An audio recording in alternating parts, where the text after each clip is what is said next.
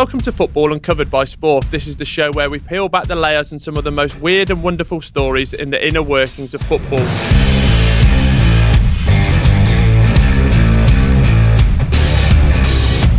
This series, we take an entertaining look at some of the most bizarre and unbelievable tales in football ownership history. This is insight of football ownership you will never have heard before. My name is Will Brazier, and each episode I'll be joined by Richard Johnson and the man in the know, Sporting Intelligence's Nick Harris. Nick, how are you? You're not with us today, but you're up in Scotland, aren't you? I am. I'm with you very much in spirit, though, and looking forward to this. I wish you were here because you keep me away from Richard Johnson. How are you, Rich? Yeah, good, thanks, Will. You, of course, are a Blackburn fan, and that's who we're going to be looking into today, isn't it? I am, yeah, Blackburn fan. Before you say anything, season ticket holder for a long time, through the good and the bad days. Nick, let me give you some intel on that. He did say through the good and the bad days. That's not true. And he said season ticket holder, and let me tell you, that was complimentary as well. Really? That's very poor, very poor. Well, when we get into some of these issues, Rich could have been the cause of some of them as well with these complimentary tickets. Yeah, I mean, you know, the finances of the club over the years have been pretty bad. I mean, tell me about the title-winning season, Rich. What do you remember? Did they stream the games live to kindergarten? Listen, I was there in my glory days of supporting Blackburn, which was 2002, winning the Worthington Cup. It's a memory I'll never forget. Before we get into it, if you are listening, give us a rating and a review, and why not recommend it to a friend? And follow us on Sport and follow Sporting Intel for Nick Harris. Let's get into it, Rich. We're looking at a story of crafty middlemen, millions of pounds of agents' fees, relegation, promotion, Ronaldinho, Raul, maybe even Beckham, and some of the richest people in India. This is the story of my beloved Blackburn Rovers and the Venky's ownership, which is absolutely fascinating. Nick, before we come to you, because you're blessed with a wealth of insight and knowledge on this, Will, what's your outside view on Venky's? My view on the Venky's, the chicken, Steve Keane, and Championship and League One football. Beautifully summed up. Join us next week. Yeah, that's all you need to know. Well, I think, Nick, it's fair to say the Venky's, when they first came to England and to Blackburn, they were treated quite torridly to an extent. But tell us a little bit about the Venky's, the makeup of the family, and ultimately how they came to actually own Blackburn.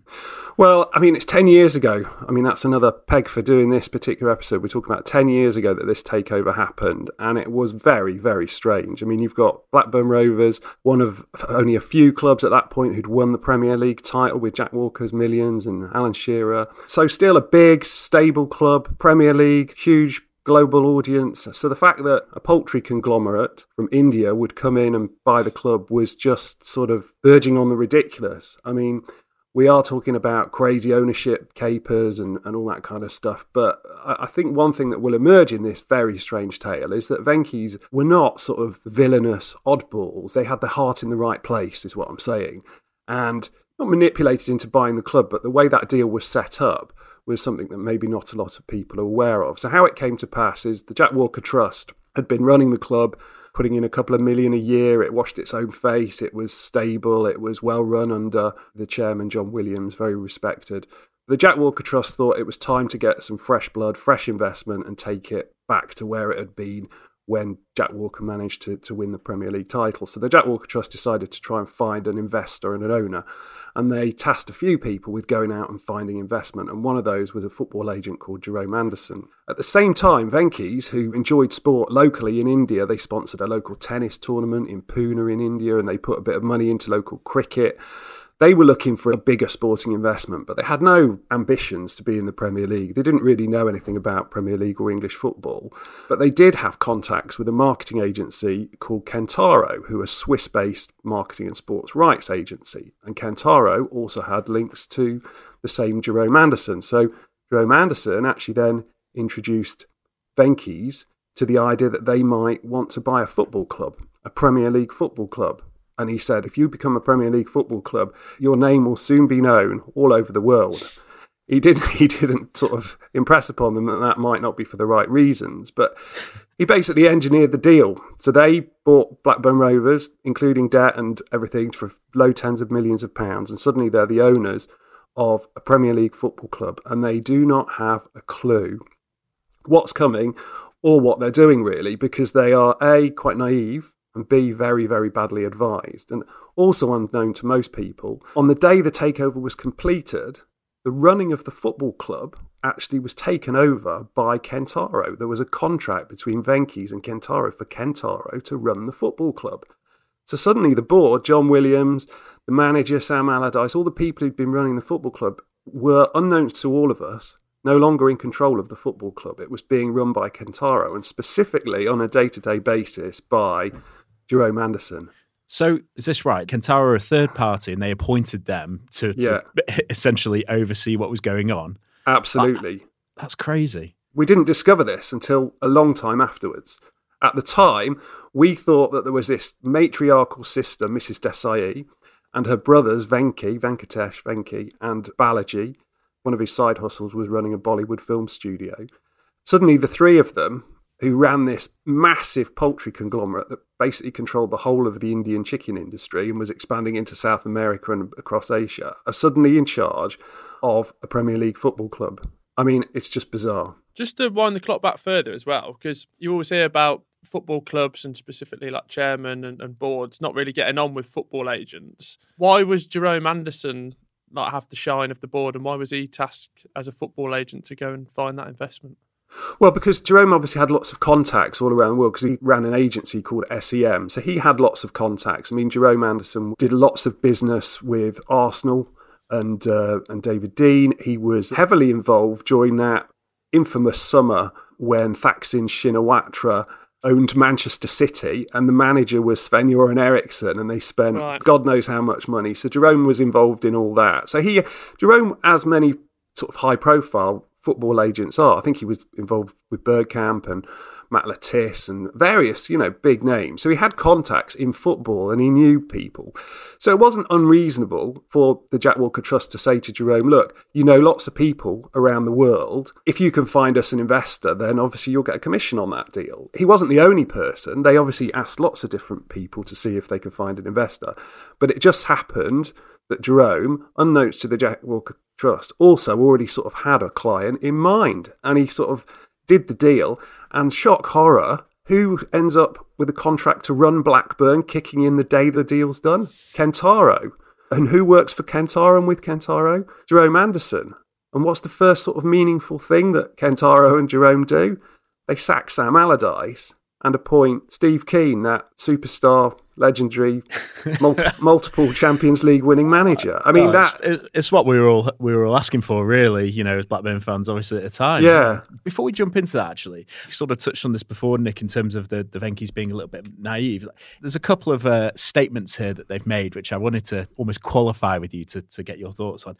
Is it true that they didn't know that you could get relegated, or is that just a bit of a myth? The honest answer now is I don't know, because we'll come to it. But after all the initial coverage, I basically went to India and spent time in India and with the Venky's and around their businesses and in their house. And so when I met them in January 2011, Mrs. Desai on that meeting has certainly done her homework on the Blackburn squad. She knew who the players were. She'd obviously done her own due diligence, so she knew the sort of the ages and the nationalities of the players. She knew what positions they played at, and she knew what they were paid. So she knew the basic business stuff. She also talked with sort of some ambition and sort of knowledge about a few Brazilian who they were thinking they might target as signings. So she came across as somebody who was on top of her brief. But now, on reflection, I kind of think, a lot of that was just very simple. She'd done due diligence on the situation at the time without really understanding football. And so the idea that they didn't know about relegation, I honestly don't know. But I think it's plausible they might not have known. They certainly wouldn't have known the consequences. And by the same token, I think that there was a suggestion at one point that they equated the Championship with the Champions League, so that it was always their ambition to get into the Championship, which they did, obviously, quite quickly.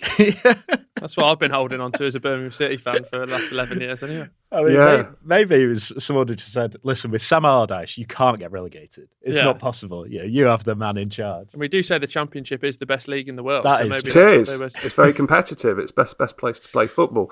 They were naive and they're badly advised, but they're not stupid. They weren't stupid. I mean, they've got this massive poultry conglomerate, everything from hatcheries to chicken rearing to a chain of restaurants called Venky's Express, which is a sort of KFC Indian style. Did you eat at a Venky's Express? I did, yeah. I mean, I had this weird week where I basically got hold of the number of the older brother, Venky, and I rang him up and I said, look, you're getting a lot of bad coverage in England. Some of it is frankly borderline racist, stupid, ignorant chicken farmers, what the hell are you doing?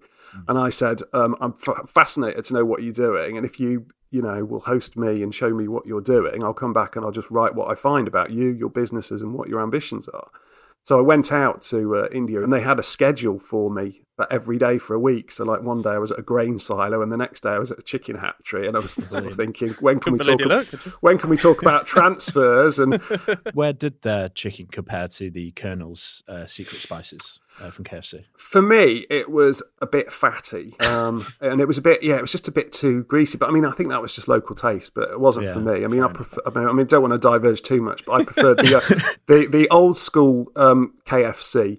Certainly from my childhood, which was a much sort of drier and spicier blend. It's good we're covering all the key points of the chicken industry. Yeah. So they're not stupid people. They're very, very wealthy people. And I mean, and this was another thing. They sort of let me look at different books and ledgers because we were trying to ascertain at this point how wealthy they were, because they owned, I think it was 26 companies within their conglomerate just within India. Only one of them is publicly listed. And so a lot of people made the assumption that because that one publicly listed company had a turnover of about £120 million a year, that was about the size of their wealth. But the reality is they had 25 companies that didn't have to declare publicly because they're privately owned companies what they were earning. And I established that in actual fact, their assets, their turnover and whatever, they're worth about £2 billion. So they were good for the money. And there were a lot of misinformation about them. And there still is to this day. But of course, they're still here 10 years later. They haven't ever given up on the club. That's the thing. I think even in interviews that I read that they did with you, they seem really, honest and, actually true in their intentions. And, they are still pumping money into the club. Like they're keeping Blackburn afloat, really. Yeah. That saying, we were quite stably run before. And I think decisions like Sam Allardyce that we'll come on to probably didn't help. I think I read, and I think this was an interview that Mr. decided with you, that her aim was that in sort of 4 or 5 years, we'd be between 5th and 7th in the league. Yeah. Which, I think at the time, even with Blackburn fans, and I remember feeling like this when they were talking about, we want to get into Champions League and Europe and sign all these players. It sounds funny saying this, but we didn't want that. We were happy to be in the Premier League. I think we'd finished 10th the season before they came in. We were about 6th as well the year before that. But as an owner, like you even see it with Golden Sullivan, no, you're not going to come in and go, we're coming in and we're going to stay where we are. Yeah, absolutely. But listen, it's a familiar tale. The bigger you state your ambitions, the harder you're going to fall when it all goes wrong. I mean, Tony Fernandez at QPR, same story. We're going into the Champions League. Golden Sullivan at West Ham, we're going to be in the top 4. These stories, everyone says they're going to turn the club into Champions League contenders and whatever. Venky's had been told that this was a feasible ambition. They knew that Blackburn were at that point, one of 3 or 4 clubs who'd even won the Premier League. But they were naive. I'm looking forward to this dystopian future where it's Blackburn, Birmingham, West Ham and QPR in the Champions League spots. Yeah, exactly. Parallel universe.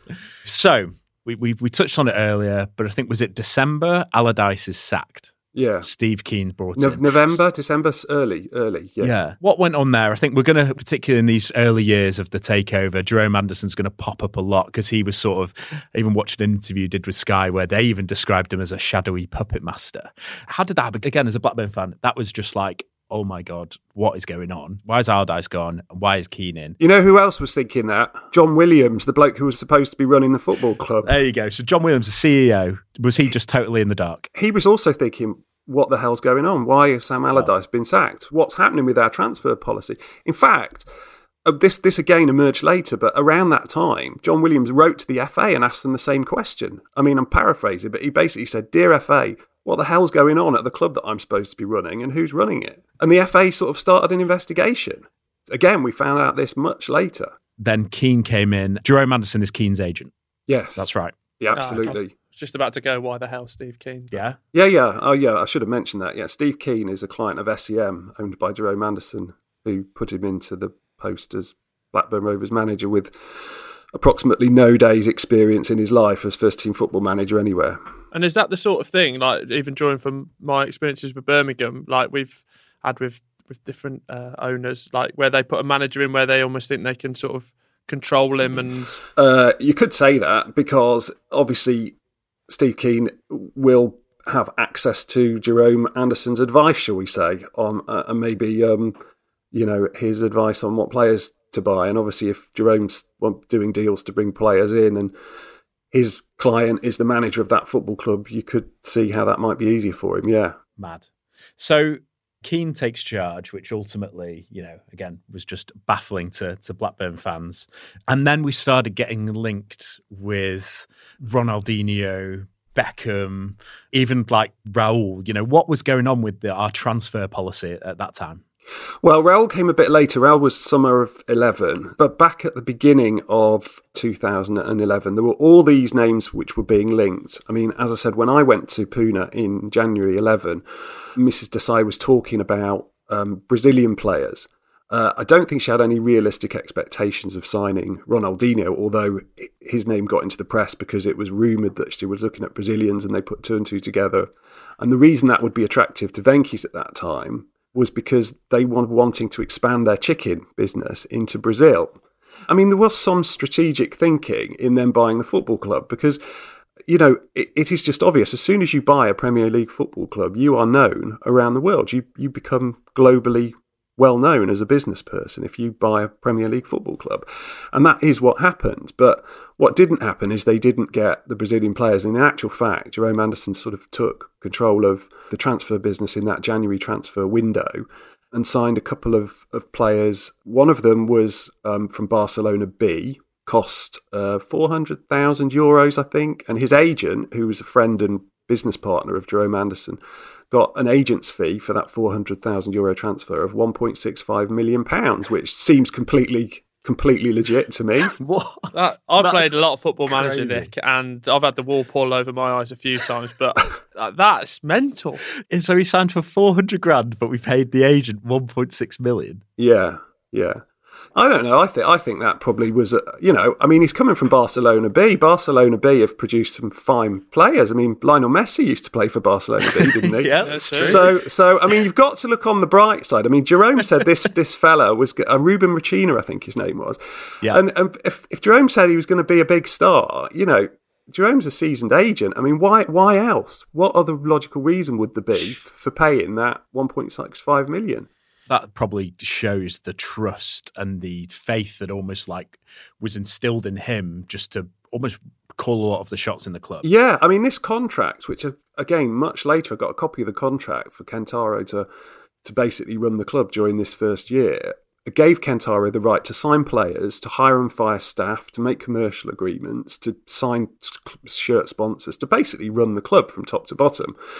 There was another signing that January as well, Mauro Formica from Argentina. That was a bit strange because when Blackburn sort of put the deal to the FA to go through FA clearance, the FA were not happy with it and in fact rejected it because sources told me at the time there was a strange third-party ownership element to it that by this point was not allowed.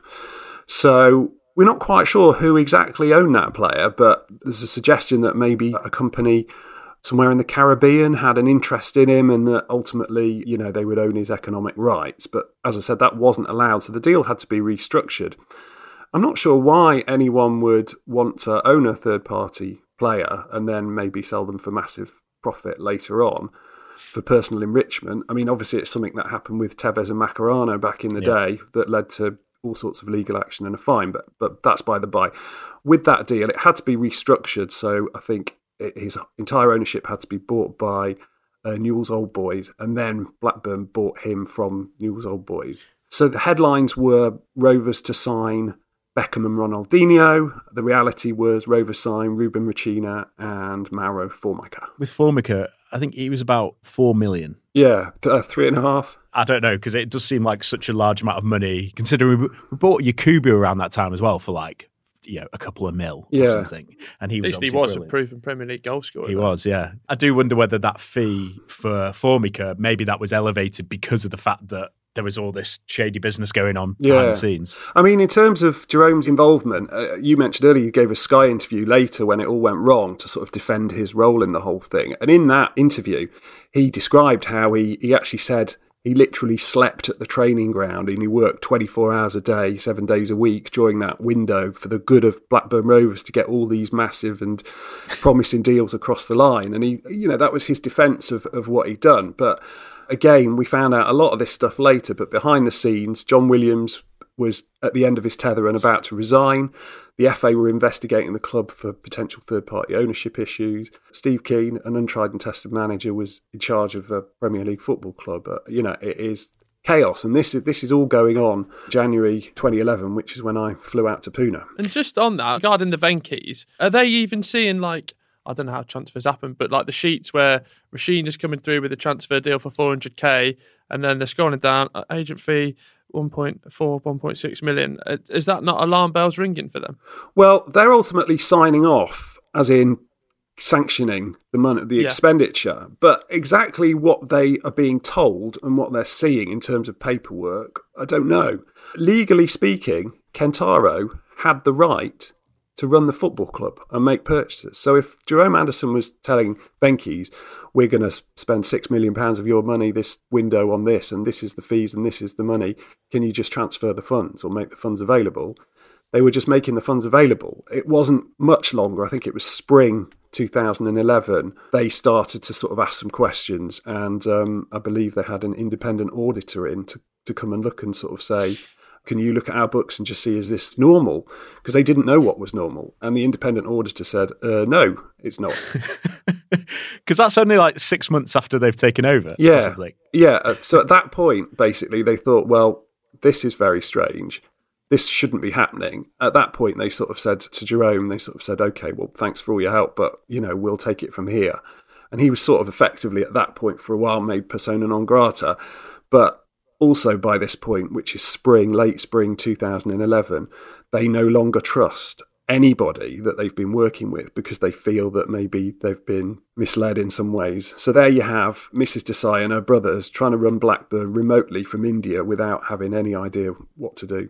I think you're right there. It's probably like misled, taken advantage of. They've been so trusting and potentially naive. Because football, unfortunately, and as you know, Nick, through your work, it's a greedy game, isn't it? There's been shady characters in it for years and years and years. Yeah. And it seems like Blackburn were really a victim of that in those first 6 months. Yeah, I mean, I think, you have to keep stressing it's naivety. But yeah, I mean, when there's that amount of money at stake, a lot of Premier League club owners then and certainly now are billionaires, millionaires. There's hundreds of millions of pounds of TV money at stake every season. There's where you find lots of money, you will find people who want to part of that money however they can get it. So there's all sorts of sort of dodgy stuff been going on for a long time in football, and you could argue that was the case here, but they didn't discover it until sort of it was too late. And when they did discover it, their confidence in anyone helping them was gone, and they ended up sort of turning to people who they sort of knew personally, i.e. people,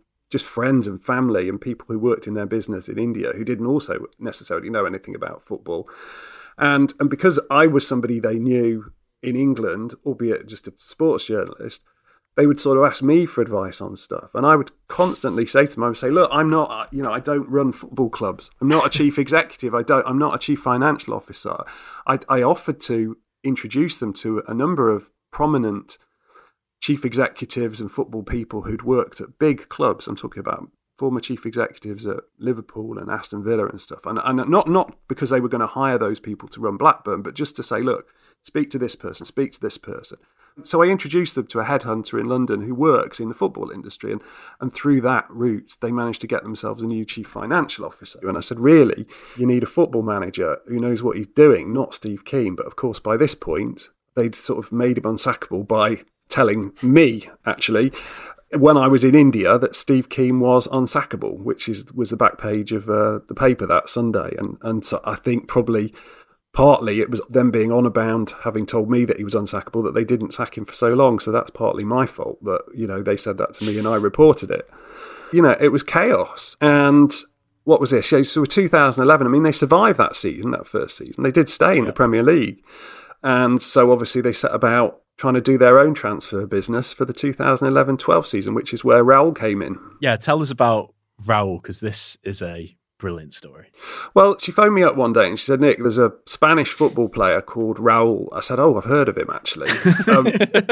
He used to play for Real Madrid, and I think he might have won the World Cup or the Champions League a number of times. Yeah, I think I've heard of him. And she said, well, she's playing for a German club now, Schalke. I said, okay. And she said, well, we've been approached and we think we can get him from Schalke perhaps for nothing, and certainly for a small fee. What do you think about that? And I said, well, from what I've seen and read, he's not happy at Schalke because he's got a manager there, a guy called Ralf Rangnick, who's a really highly respected, experienced, seasoned German manager.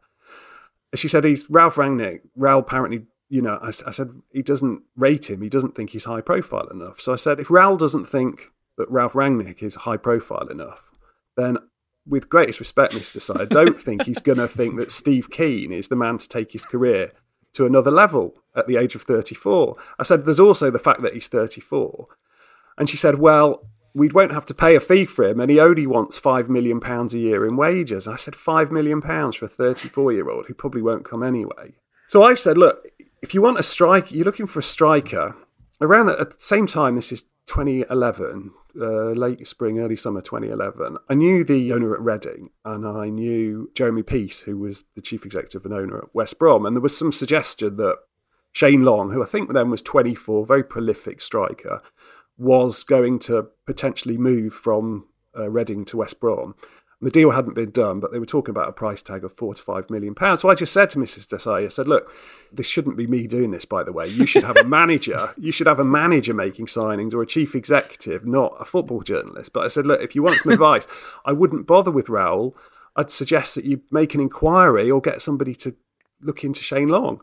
24 years old, prolific. His wages, you probably on £1 million or something at Reading, long contract, proven goal scorer in English football, thanked me very much. I thought, finally maybe they're going to listen. 2 days later, I found out she'd offered Raul a contract and he said, no thanks. And then they hadn't done anything about Shane Long. And at that point you think, well, there's only so much you can do. I didn't want to be giving advice to sort of the owner of a football club. It's just they felt that they couldn't really trust anybody. And I was saying, you need to find executives who will run the club like it was run before John Williams resigned, and get people in. So we missed out on Shane Long. That seems like a shame. I could see him doing a good job at the Rovers. So that's like an Adam Armstrong is now. Yeah, but Adam Armstrong scores. But yeah, they didn't get Raul, and they didn't get any big names. And I think at this point, the penny was starting to drop. You had Steve Keane as manager, and you hadn't got Raul. But you were still in the Premier League. Again, to be fair to Venky's, they were still pretty engaged. They did come over and they would stay at the Lowry. Obviously, we all know the Lowry in Manchester. Yeah. And they had bought a massive retinue. So there'd be Venky and Balaji and Mrs. Desai. And they'd have, seriously, maybe 20 people with them, including bodyguards and chauffeurs, and cooks and bellboys and whatever. And they would routinely take over a floor of the Lowry. And it cost them about 40 grand a night. They were coming over and they were doing this. And at a certain point during that summer, I said, look, you're coming over a lot. You're spending a lot of money. Have you not thought about buying someone? They said, oh, yeah. Do you know a footballer called Gary Neville? I said, yeah, I've heard of him. He said, we bought his house. So the next time I met them, they introduced me to their architect who they'd flown over from India to gold plate all the bathrooms in this house they'd bought from Gary Neville. And I'm not sure how many times they ever stayed in this house, because it was late that autumn 2011 they kind of stopped coming over so regularly. I don't actually know the last time they were over as a family. Will, today Support for Football Uncovered is brought to you by Manscaped, the best in below the belt male grooming. And since we're talking balls, let's literally talk balls. Yeah. Manscaped has been advertised everywhere in the UK for the past few months, and honestly, it's for good reason. For those who don't know, it's essentially a new innovation in male grooming. i.e. your ball sack. Yeah, I think for me, Rich, it's something that before was a bit of a chore, but now, I put 15, 30 minutes in the calendar and I actually look forward to a bit of grooming down there. Well, exactly. Just pencil it in. Everyone benefits. They've totally redesigned the electric trimmer. They're onto their 3rd generation. It's got a cutting-edge ceramic blade, which reduces manscaping accidents. Hey, let's be honest. Lay it all out on the table. We've all been there, haven't we? Oh, yeah. Little cuts, little accident. No one likes it. No one needs it. With Manscaped, it's all changed. You know what you want, Rich? You want confidence when you're going down there, especially with the lawnmower. 3rd generation, you get in there, you feel confident. Maybe do a bit of topiary down there. Put yourself a peacock. Let's go over a few of the finer details because it is genuinely a great, great product and it's worth getting if you go to manscaped.com. It's got a long battery life, up to 90 minutes long. You won't need to recharge it all the time. It's water resistant. You can groom in the shower. It's got an LED light for precision trimming just in case, it's a little bit dark down there, which, let's face it, it could be after all these years of not manscaping. Yeah. And it's got a handy little charging stand. Just pop it in there. Bang. Ready for next time. Lovely stuff. If you head to manscaped.com and use the code UNCOVERED, because the podcast is called Football Uncovered, use the code UNCOVERED, you'll get a 20% discount just for listening to the podcast. So I can't recommend it enough. Honestly, it's a great product. Will, you're a convert. I'm a convert and actively look forward to doing it now. Yeah. Just get that lawnmower out, attack it, attack the sack. But attack with confidence, precision, and you just know you're going to have a good time. Yeah, absolutely. So, again, thanks so much for Manscaped for sponsoring the podcast. Thank you for listening. And to help us support the podcast, you could head to manscaped.com and get exclusively 20% off just using the code UNCOVERED. You going to do that? Yes. Well, you've already got one. So I'm going to tell my friends. Let's move on. They introduced a revolutionary youth transfer policy, scouting policy, didn't they, in 2011, which you again got to grips with. Tell us a little bit about that. Well, I think Mrs. Desai at this point felt that she could make a lot of the decisions herself, albeit remotely. And so she came up with a kind of revolutionary plan that they would buy young, promising players from some of the best clubs in, say, France and Germany, and then they would develop the talent.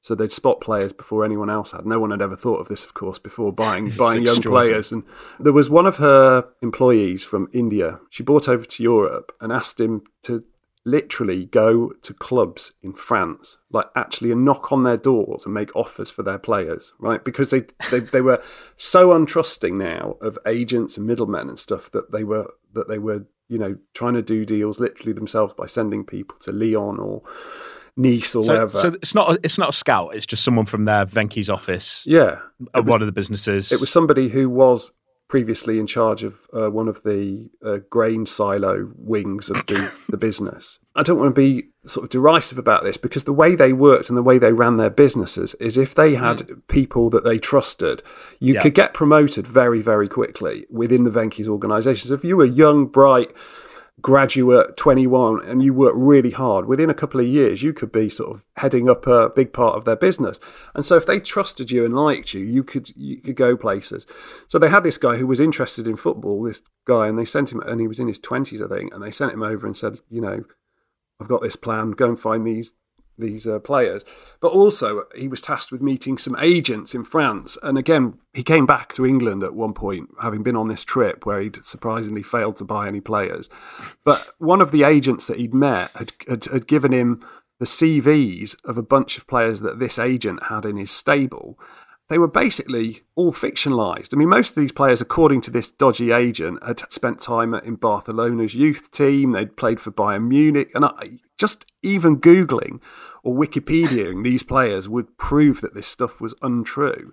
And yet, for a very brief period of time, they were quite excited about the prospect of signing these players. But people were still trying to rip them off. It was just ridiculous. So this guy would literally turn up to like Lyon and go, 2011, I want Juninho to take free kicks at Blackburn. Yeah. And what did the Venky's think they'd get the Eurostar back together with yeah, him? That he'd be able to go to training. Yeah, that's fine. I mean, if you've got cash or do you want to write a check? And then we'll get you on the Eurostar, get to King's Cross, just walk up the Euston Road to Euston. And then you get I think it's the 11:30 from Euston to change at Preston. That is It's crazy. I mean, look, I know we're talking about Blackburn here, and it is an extreme example, but this kind of craziness around the way that football works and football transfers and agents and middlemen and people inserting themselves into deals is depressingly common. And the way that the shambolically way run that so many clubs, including big clubs, are run, is just testament to what a ridiculous industry it is. And then from this method, were there ever any signings made? No, I mean, it was right, we need to try something different. So I think Mr. Desai had been on transfermarket.com or Wikipedia and identified, again, done some basic research and then said, right, well, he looks good and he's apparently good, so go and try and get him. And obviously they didn't. So no, it didn't work. I mean, they were at this point, they've had people from India in the club trying to run it day to day. They didn't take my advice in terms of getting a more experienced chief executive. They actually did their own interview process at that point and hired a guy called Paul Hunt to sort of run the club around this time. And Paul was a nice guy, but he didn't have a big track record as a football administrator when they hired him. But they ran their own recruitment process, i.e. I think they might have advertised or something, and a bunch of people applied for the job, and they liked him because he was a nice guy. That didn't work out very well for any of them, including Paul Hunt later. But we'll maybe come on to that later. Towards the end of the 10-11 season, so it's Sunday the 22nd of May 2011, and I think Wolves needed some kind of, potentially we're going to need a result to stay up. And it's Sunday morning, and I get a phone call from Venky, that's the older brother, saying, Nick, we need some help today. I said, well, there's not a lot I can do, Venky. He said, no, that's not what I mean. He said, do you know where there's a temple near Molineux?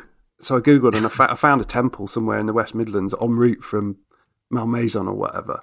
So he went to the temple before the match to sort of pray for divine help. And the result that day was Wolves 2, Blackburn 3. Wow. There you go. So yeah, I mean, if your transfer policy's not working out, then find a temple. It was a crazy year, and it's 10 years on now. It seems strange to think how big a story Blackburn Rovers was at that point, but it was massive. It was massive. It was, yeah. I mean, because that's the thing now. You say that you're a Blackburn fan, and often the first response is, "Which division are they in again?" But then it was obviously, just like, oh, you're in such like turmoil. There was obviously that came a little bit after the famous chicken on the pitch at Ewood Park incident wrapped in the Blackburn flag. That's what you're most famous for now. Yeah, definitely. There was a real optimism in the family. They bought Gary Neville's house, they gold plated the bathrooms, they were doing some summer business. They were hoping to open a branch of Venky's Express in London. And I said, it's quite expensive, central London. And they said, oh yeah, it'd be something like, it was some ridiculous amount of millions of pounds for a lease on a place. And I said, where are you thinking? They said, well, we need footfall. Footfall's king in retail. So we were thinking about Leicester Square.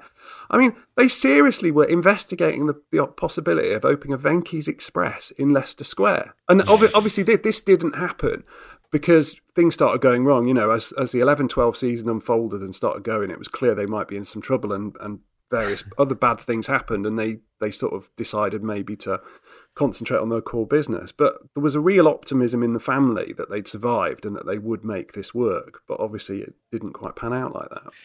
There was also an incident that happened actually summer 2011 as well, where Steve Keane on the pre-season tour in Hong Kong was filmed by a fan. He was talking to these fans pissed up in a pub, and he said that Sam Allardyce was a fucking crook. Sam Allardyce instructed his lawyers and they settled out of court. Yeah, that was another incident. I mean, the fans, there's obviously a moral argument about should you, because he was covertly, I don't know if he was covertly filmed, but certainly. Yeah, it was very covert. He was having a conversation. He was having a conversation and someone else was filming him. Yeah. So he probably, I don't know that it was covert because someone was obviously pointing a camera phone at him, but certainly I don't think he was aware that he was going to be filmed and then that someone was going to stick it on YouTube, which is obviously not the most ethical behaviour from the fans that did it. Most Blackburn fans thought that Steve Keane was a bad appointment and shouldn't be there and shouldn't be doing it. And actually, Steve Keane got a lot of sympathy from supporters of other football clubs and actually from quite a large chunk of the media. They found it much easier to sort of lay the blame at Venky's and say that this was all Venky's wrongdoing rather than accept that Steve Kean, to a degree, had obviously been complicit in what had happened to Sam Allardyce in the first place. I mean, yeah. You know, 'cause I think he came across as a bit like arrogant, but also it seemed like he'd stabbed Allardyce in the back, which, you know, within this wider context of him being represented by Jerome Anderson, his influence within the club, and perhaps that engineering of his position obviously also comes to account for it potentially a little bit. But if you're the Venky's and you're coming in and going, right, in the next 3 to 4 years, we're going to be fighting for the Champions League, and here's our new manager, Steve Kean.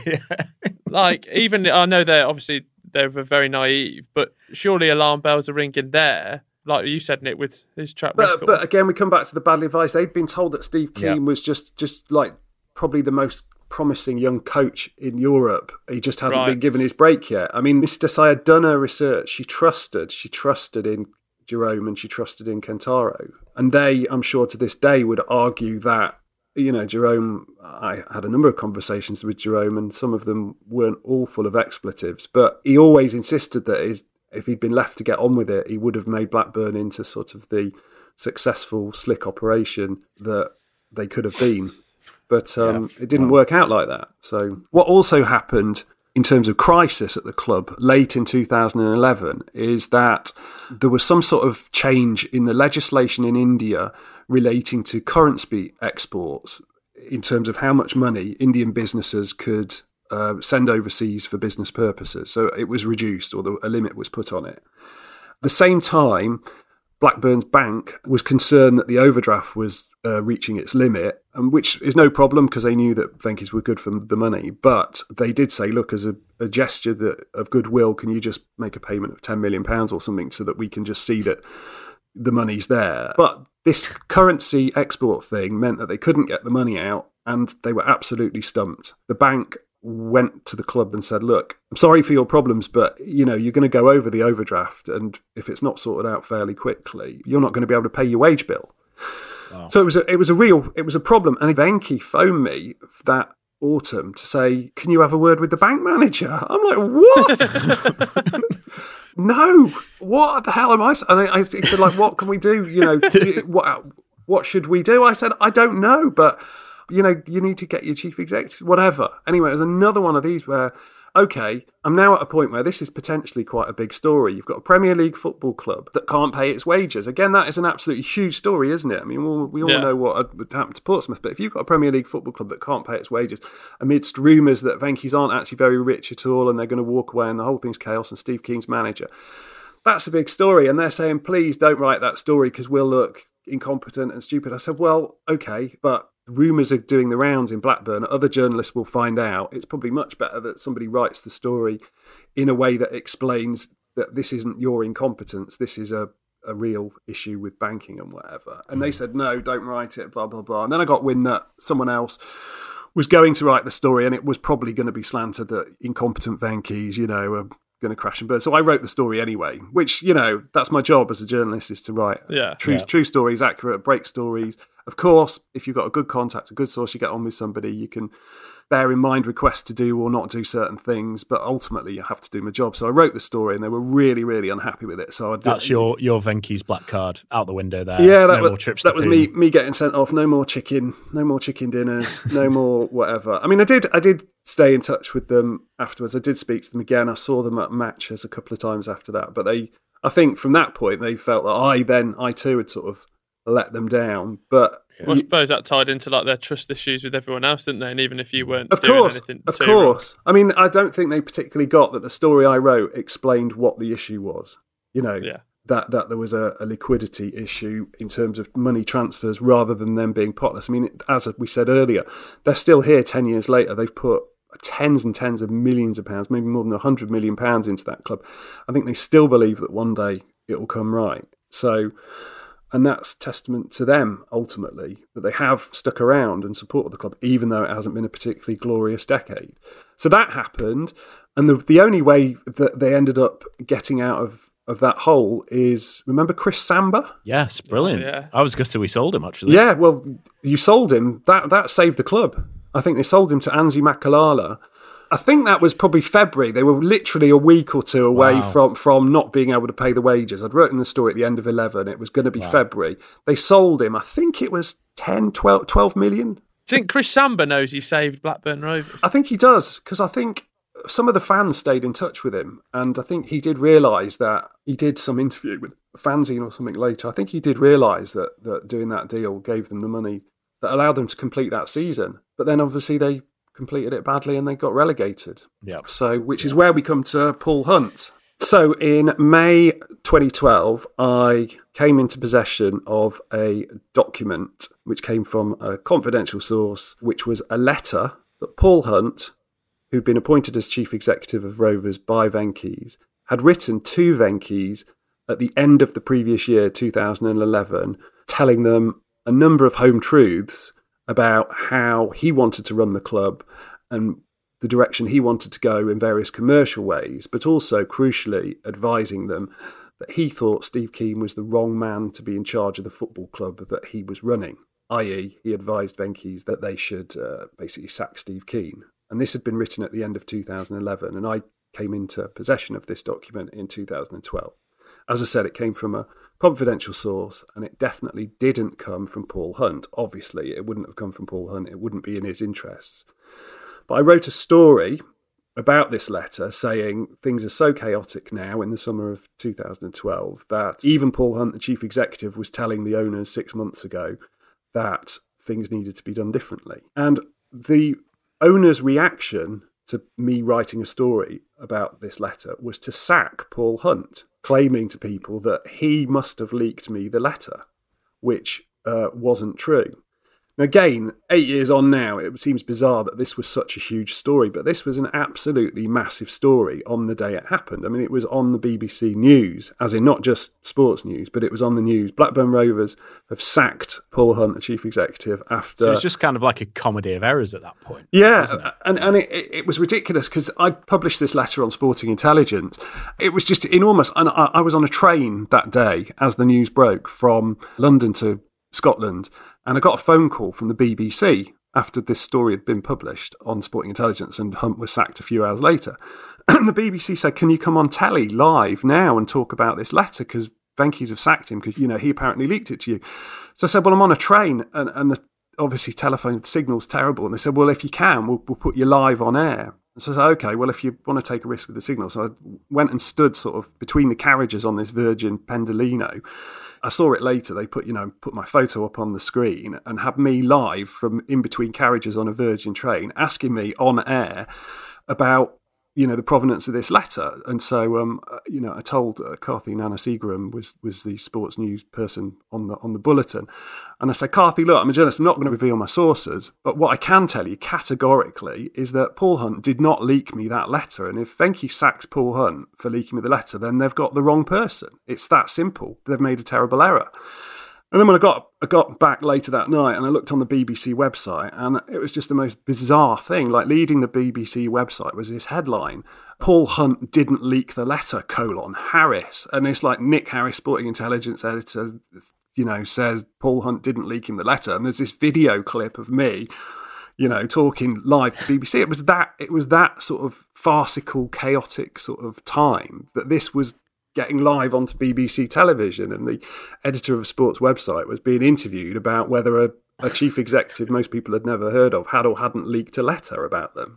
In terms of the quest for more information and news ultimately, and how much confusion there probably was around the club, in that news outlets needed to kind of get some sort of narrative on it, because clearly it was, it's a bit of a circus at Blackburn at that time. Yeah, I mean, it was a big story. Suddenly it's revealed that the bloke they charged with running the club told them 6 months ago they need to sack Steve Kean and run the club in a different way, and they have obviously ignored him.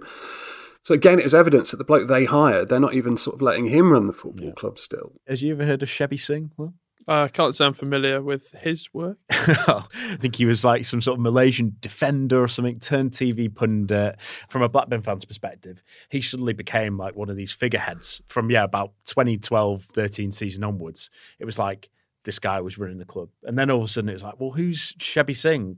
Like, right. what is he actually doing? Because he's probably Nick, and you may know him better than me, but seems fair to say he's a bit of an eccentric. Again, quite arrogant, I think, in many ways, and really seems to be calling the shots. Tell us about the Shebby Singh, Paul Agnew era and sort of how mad that was. So they've been relegated to the Championship, and Shebby Singh was a former footballer who'd played his career in Malaysia, and then he turned into a TV pundit. He'd sort of be a Malaysian Robbie Savage, someone with a bit of, spark and personality, a man of opinions, shall we say, and not afraid to air them, and sort of a bit of a Marmite character, but, a former footballer and a nice guy. Suddenly it's announced that he is now Venky's global football advisor, and he turns up at Blackburn effectively thinking that he is now in day-to-day charge of running the football club. But at the same time, there's another guy who'd been at Blackburn for 16 years in various positions, including head of communications, basically press officer, Paul Agnew. He, at the same time, had spent time, giving Venky's advice and flying back and forward to Pune to speak to them. So they made him, at the same time, director of football operations at the club. So they started the 2012-13 season with Shebby Singh, Malaysian TV pundit, and Paul Agnew, former press officer, both thinking that they were running the football club. What ensued was absolute chaos, because I think that season they might have had 5 managers, including interims. They had Eric Black, they had Michael Appleton, Gary Bowyer. Well, Appleton was the second shortest serving club manager with 67 days. I feel like even with those managers, though, correct me if I'm wrong, but they were sort of it was that era of young managers with maybe a bit of potential, certainly more potential than Steve Keane. Yeah. But not when they're only given 50 or 60 days to do the job, and they've got a former press officer and a TV pundit, both thinking they're running the club, telling different members of staff different things, and you got to the point where some staff did not know who was running the football club. One Sunday morning during that season, I won't say which one, but a manager at the time, the manager of Blackburn Rovers on that day, phoned me up on Sunday morning and said, "Nick, who is running this football club?" And I said, "You're the manager." He said, "Yeah, but I don't know which one of them's running the football club." That's where we were in the 2012-13 season. Even the manager of the football club didn't know who was running it. And that kind of gets... Well, it doesn't get to the low point, because the low point obviously then involves subsequent relegation to the third tier, and here we are 10 years after the original takeover, and they're back in the Championship. And actually, Bowyer ended up appointed permanently for a couple of years and brought some stability. He had a good relationship with Venky's, but eventually they sacked him, and a few managers later we've had kind of ultimately no success, but a degree of stability since. And it was really those first sort of 2-3 years of it that it was just chaotic beyond belief. I mean, we've talked for so long just about a basically 2.5 year period, pretty much, of just where everything, all the seams were coming undone, seemingly like a long heritage of Blackburn. But yeah, you're right. It's very stable now. And as we say, even though they were, pretty misinformed to the Venky's and made some terrible decisions the first few years, they actually are keeping the club afloat, really, now. The money they're putting into it. They've always said they're not going to leave it. They're going to take the club back where they belong, and I'm sure they would like to do that. And frankly, good luck to them. I mean, it has been absolute chaos, and there's all sorts of things that football should learn about this. I'm talking about institutions of football like the FA, fit and proper, tests, scrutiny of who is actually running football clubs if the owners themselves aren't, and there's all sorts of debates we can have about that, but absolute chaos. And for the fans, at different points, boycotts and hardly anyone in the ground, and fans going to Parliament to sort of to lobby politicians to get involved. Jack Straw asked for inquisition, didn't he? Well, he did. I mean, I actually went to Parliament with the fans at one point, because they said, "Look, Nick, we've got all this complaints and stuff, but you've been covering it and I've got the inside story. Jack Straw's going to have a audience with us in his office in Parliament. Will you come with us? Because, if he's got questions about the background, you'll be able to sort of vouch for some of it." So I did. I went to the Houses of Parliament and into Jack Straw's office, deep in the heart of the Palace of Westminster. And there's me and 3 Rovers fans, and we're sort of telling Jack Straw what chaos is going on at the club and what scrutiny there should be of the people that are taking it there. And there was another Blackburn MP whose name escapes me, who agreed to meet the fans, and he took us out onto the terrace at Westminster and having a pint with a Blackburn MP and 3 Rovers fans as they discussed the chaos of their football club. So Very strange times. Well, what do you think of that, Will? The overriding thing is like coming from an outsider, and I think there was a bit of naivety on my side, like thinking blaming all the Venky's for all the problems, and it's definitely not them. Like you think you'd learn the mistakes maybe like in one of their local clubs and learn the lessons that way, maybe not learn the lessons at a Premier League club and then get relegated to the Championship. And see, and this is where the investment sort of probably shouldn't have happened in the first place. They were already involved in tennis and cricket. They wanted to be involved in football, and I think they were looking for maybe an Indian Super League type. You know, there was an Indian Football League. And if they'd invested locally, but I think they were persuaded that for the global ambitions of their poultry conglomerate, the Premier League at relatively low cost would be a much bigger stage for them. And ultimately that was a pretty fateful and ultimately not great decision for them to make, for them or the club.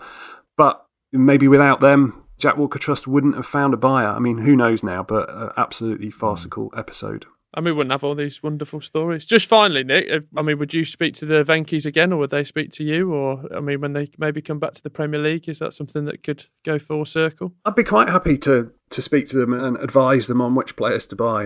No, I'd be quite happy to speak to them, and I can understand why they feel that, you know, they didn't want that one particular story written, and I think once you've upset them, you're probably on the outside for good, and that's absolutely fair enough. That's their prerogative. But you know, over long periods of time, lots of people's perception of Venky's was that they were stupid, that they were idiotic, that they were reckless, that they didn't care.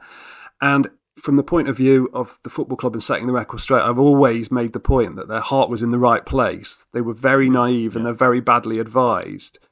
And they made all sorts of mistakes, which I'm sure they would agree to, but it wasn't necessarily the story that everyone has believed all this time.